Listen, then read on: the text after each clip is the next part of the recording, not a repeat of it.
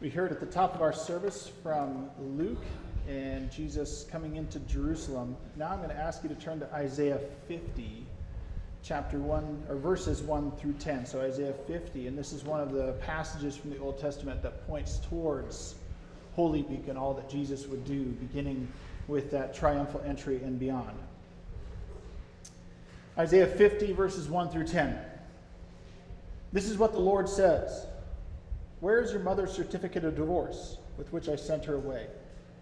Or to which of my creditors did I sell you? Because of your sins you were sold.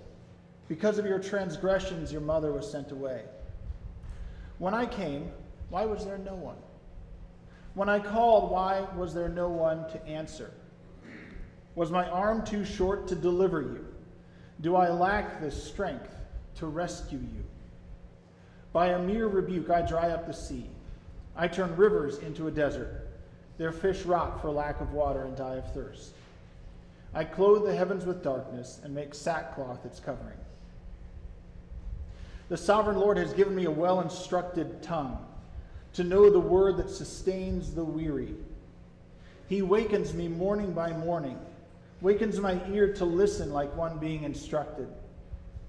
The sovereign Lord has opened my ears. I have not been rebellious. I have not turned away. I have offered my back to those who beat me, my cheeks to those who pulled out my beard. I did not hide my face from mocking and spitting. Because the sovereign Lord helps me, I will not be disgraced. Therefore have I set my face like flint, and I know I will not be put to shame. He who vindicates me is near. Who then will bring charges against me? Let us face each other. Who is my accuser? Let him confront me. It is the sovereign Lord who helps me. Who will condemn me? They will all wear out like a garment. The moths will eat them up. Who among you fears the Lord and obeys the word of his servant? Let the one who walks in the dark, who has no light, trust in the name of the Lord and rely on their God. This is the word of the Lord. This is one of 4 servant songs that occur in the book of Isaiah. They happen in Isaiah 42, 49, 50, and 53. This is a third of 4.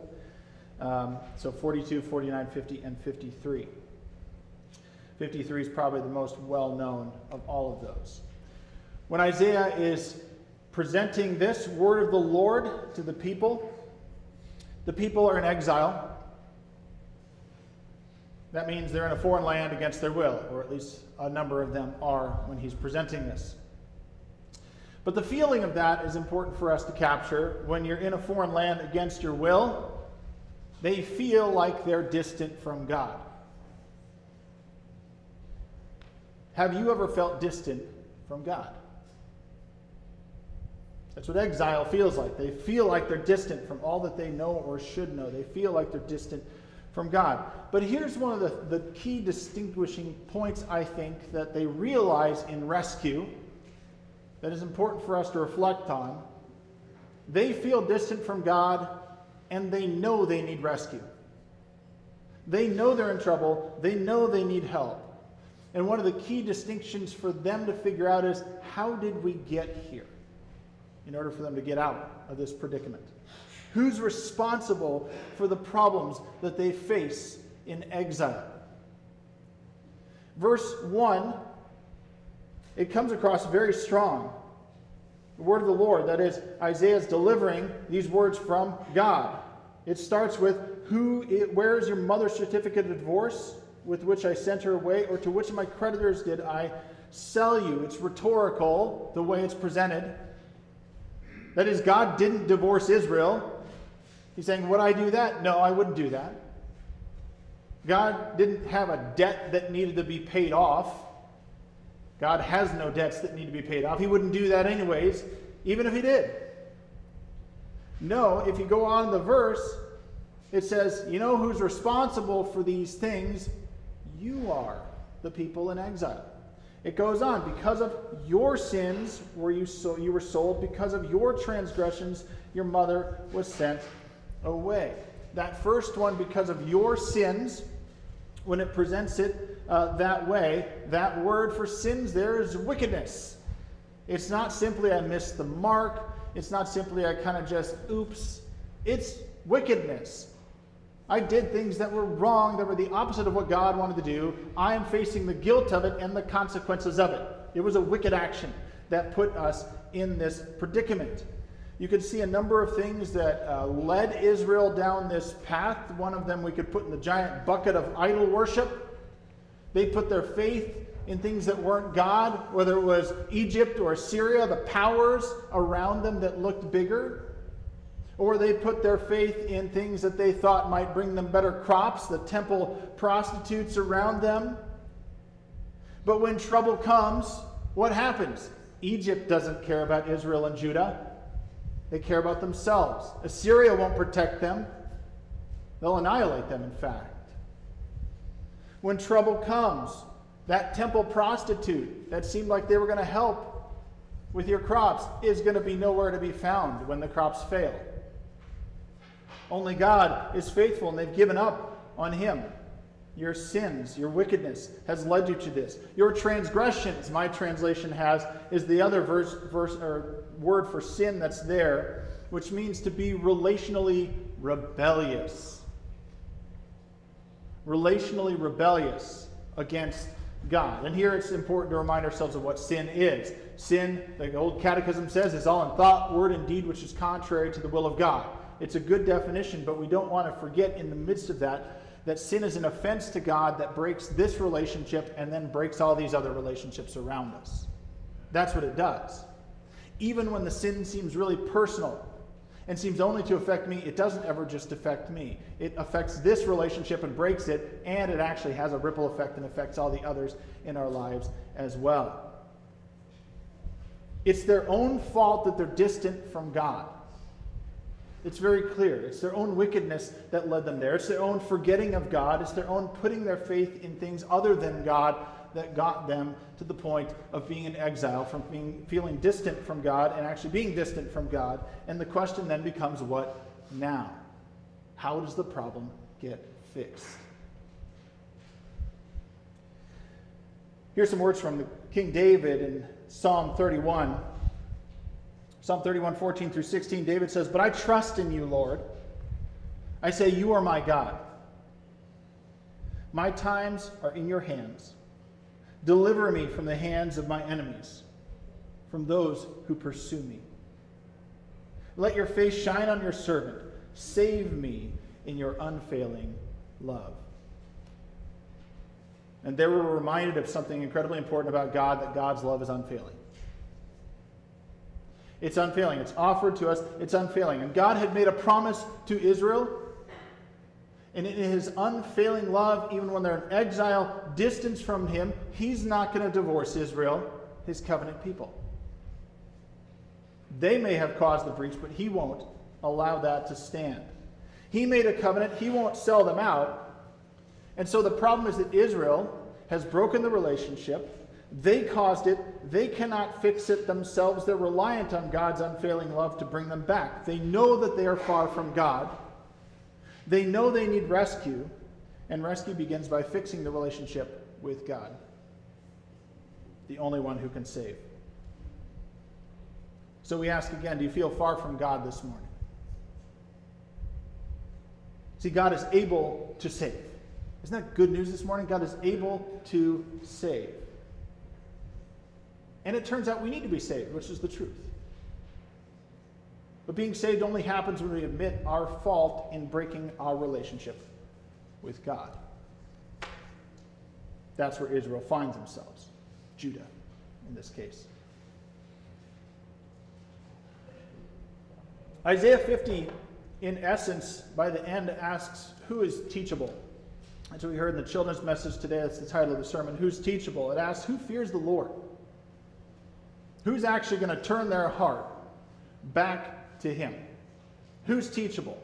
And God makes a way, we discover, through this third of four servant songs. It is this servant who will come and make the way for those with a teachable heart to come back home to God, no longer living in exile.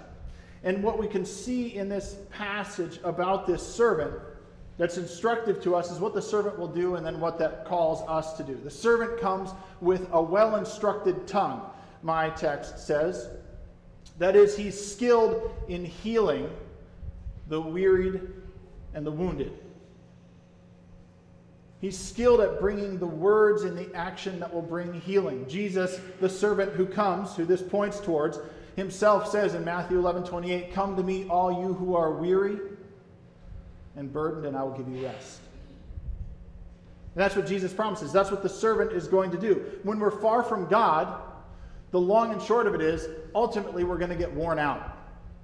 We can't sustain that for the long term. When we're far from God, we're going to get worn out. We try and hold it together. We try and do things without God, the giver of life, the sustainer.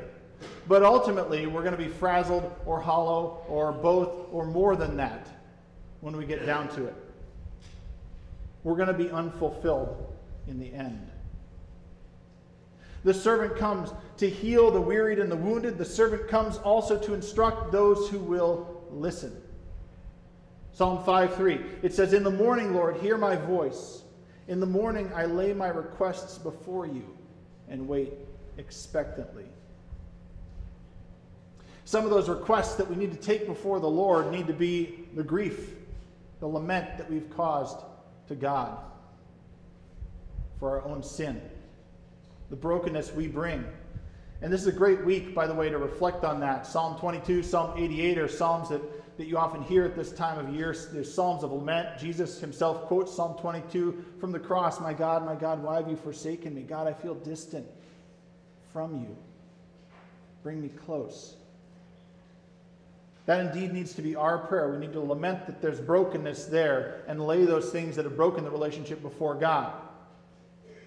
We bring also our anxieties, our fears, pride, anger, anything else before the Lord that would hold us from his presence. Because when we hold on to those things that either sin against God or block us from God's presence, we put ourselves in the position of being God. And we can either say that God's at fault for our own problems, as this passage from Isaiah starts, or everybody else is, but certainly not me. No, we need to hand those things over. The servant comes with a well-instructed tongue. He's going to heal. The servant comes with open ears, we see in Isaiah 50. To know and follow the will of God at all times. The servant is going to demonstrate what that looks like, because it's a rebellious attitude that got Israel into this trouble in the first place. It's a rebellious attitude. I don't know about you. Have you ever been rebellious in life? You don't have to answer it now. I mean, you can answer it to yourself. Have you ever been rebellious? I know I've had my moments. Even as a rule follower, I've had my moments.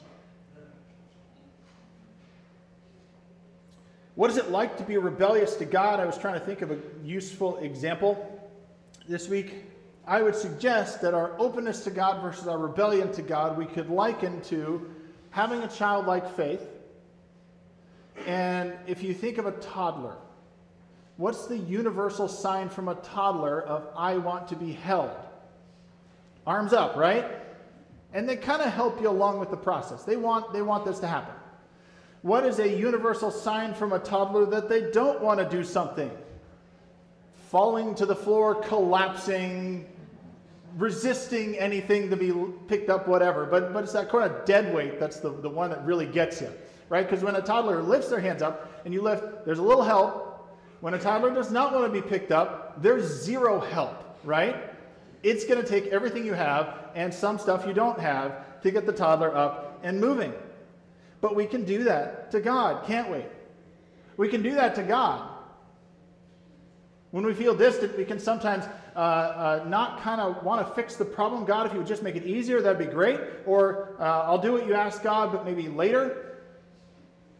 I'll work on it later. I'll work on it unwillingly. I'll work on it once the fun is over. I'll work on it once the money has run out. All those kinds of things we can go through. But one of the really interesting things, and the thing that we need to do in order to get close to God, is actually start with confession of our sins. And one of the areas that I would suggest that we sometimes are very resistant without even realizing it completely, we need to acknowledge this, is that when we go to confess our sins to God, we give most of them. but not the ones that embarrass us the most or that we want to keep hidden from God. We try and keep a few back to ourselves because, frankly, they do embarrass us. We feel bad about them. We want to hold on to that power, whatever it is. God knows those things already. And it is relationally rebellious to hold on to those, and we continue to sin when we do that. Putting ourselves in the seat of God. Acting like a toddler, lying on the floor. God, I'll do your will, but not willingly. And we remain functionally in exile from the living God. The servant comes with open ears to do the will of God. And we also see that the servant comes, and this comes across in all the servant passages, but this one in Isaiah 53, in an even more pronounced way. The servant comes and is going to do the will of God, even when it's unpopular and even when it involves suffering. Jesus, the servant who comes in John 10, verse 11, he says, I am the good shepherd. The good shepherd lays down his life for his sheep. And he continues on in verse 18, no one takes it from me, but I lay it down of my own accord. I have authority to lay it down and authority to take it up again. This command I received from my Father. Jesus himself willingly gave himself up and suffered in order to fix the problem of our distance from God. He will willingly do the will of the Father, even involving suffering. And we can see that even more clearly in the Creed from Philippians 2, verses 6 through 8. Speaking of Jesus, it says, who being in very nature God did not consider equality with God something to be used to his own advantage. Rather, he made himself nothing by taking the very nature of a servant. Being made in human likeness and being found in appearance as a man, he humbled himself by becoming obedient to death, even death on a cross. Thanks to God for this servant. The servant also knows that his strength is God. And here I think it's important to recognize that when Isaiah is being delivered to the people, by the time they get to Isaiah 66, or what we know as Isaiah 66, and the final bit of prophecy had been delivered, they are not magically whisked out of their exile upon the reading or presentation, I should say, of the last word. Right, this all happened 700 years before Jesus. Isaiah is on the scene 700 years before Jesus. The servant doesn't come for a long time. The people aren't immediately out of exile. And even when they are out of exile, they're not really out of exile, as it turns out. So what did it do for them to hear the words like this in their time?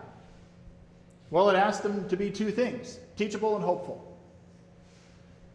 To be teachable and turn back to God, and to be hopeful. That God's tomorrow is better than God's today, if we're only teachable and turn to him. And when we look at the New Testament then, and we look at what we heard today from the Palm Sunday text from Luke, where Jesus comes in and they're throwing the cloaks and the palm branches on the road in celebration of some expectation that they have. All the expectations are all over the map on what they expected, because they still felt in exile even in their own land as they're under Roman rule, trying to figure out what's going to happen. It's not the first time they had celebrated someone triumphantly entering Jerusalem. They have all manner of different expectations, and they yell, "Save us," essentially, among other things. Save us. That needs to be our cry, I think, today. Save us. Where do you feel like you're living in exile, even today? Where do you feel like you're distant from God, and there are parts of you that still remain hidden from a God who wants to heal and put things to right in your life? Where do you need to yell, Hosanna, save me, this morning?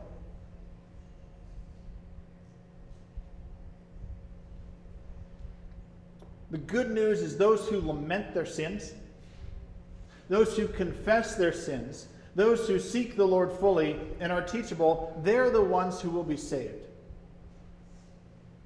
There's hope in a crowd that even got it wrong in the days of Jesus, not knowing exactly why they're yelling out, Hosanna. It's not by my effort or your effort that we are saved. It's by our Savior Jesus Christ that we are saved. It's through the servant who comes to restore the weary. It's through the servant who is obedient and suffers, even the cursed death on a tree. It is through the servant who will restore the hearts of the rebellious who would otherwise remain lost. Are you distant from God this morning? Do you know you need to be saved? This is a week where it's actually useful to leave things with a kind of a lingering question. So I'm going to leave you with a question and a prayer to take forward, and then we'll enter into a time of prayer after that. And the question is this: do I have a teachable heart? Which seems like a simplistic question, but if I may point out, when we actually challenge ourselves with that question, sometimes we realize, yeah, some days I don't. Do I have a teachable heart? And add to it this prayer. This is your Holy Week prayer. Lord, reveal to me what I need to confess to you today. Teach me to be obedient to you in all ways. We're going to enter into a time of prayer, congregational prayer right now, and then we'll sing our final song. So join me as we pray together. God, you are holy. God, you are grace-filled. You are full of unfailing love that you lavish on us. You are also, God, full of wrath towards sin.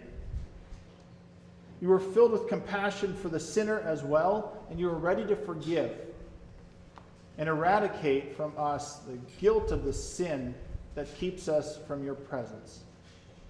Today, Lord, may we confess that which keeps us from your presence, that we may experience abundant life.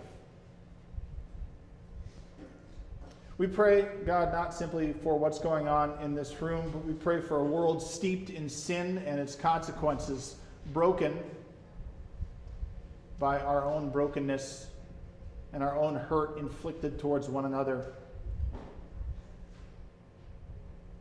God, we pray for those in Ukraine and Russia as they continue to suffer, particularly in Ukraine. Thank you for where the church has stepped in and helped. We pray, Lord, that more aid gets there and that hostilities cease. We pray, Lord, and continue to pray for those in Afghanistan who suffer. We know that believers there suffer tremendously. It's one of the worst places in the world to be a believer, God, and yet they have hope in you. May we have such hope. We pray for those who have made the journey to our side of the world from Afghanistan, that we would welcome them readily, and that we would be able to show them the hospitality of your kingdom here. Lord, we pray for those who continue to try and make journeys from Central and South America, finding a better life. We pray for better resolutions in that process. Lord, we pray for friends and family that we have, those who hurt, those who need healing today.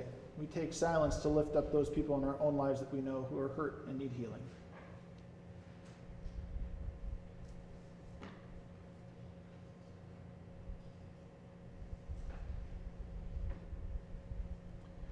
Lord, we pray for those that we know in our own lives who have been wounded by others created in your image. Image bearers, damaging image bearers with our words. Where we have caused those problems, Lord, we confess today. And where we see people hurt by words and other actions, Lord, we pray for them and lift them to you today. We know many people in our own lives who need your care, your abundant love in so many ways. Lord, we pray as well for those who've been wounded by those of us who claim Christ. We pray that indeed the church can be a place of healing, never a place of hurt. And where we've done wrong, Lord, forgive us. Help us do right in your name.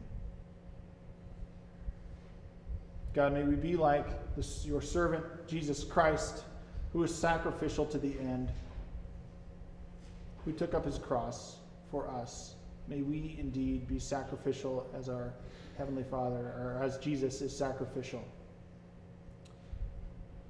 May we indeed be people who are giving to the very end of the love of God in great hospitality to bring others into the kingdom.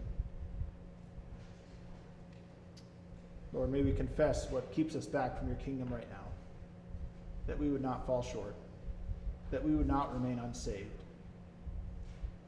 Keep us in your care today, Lord. Bring us into your family and into your kingdom. Amen.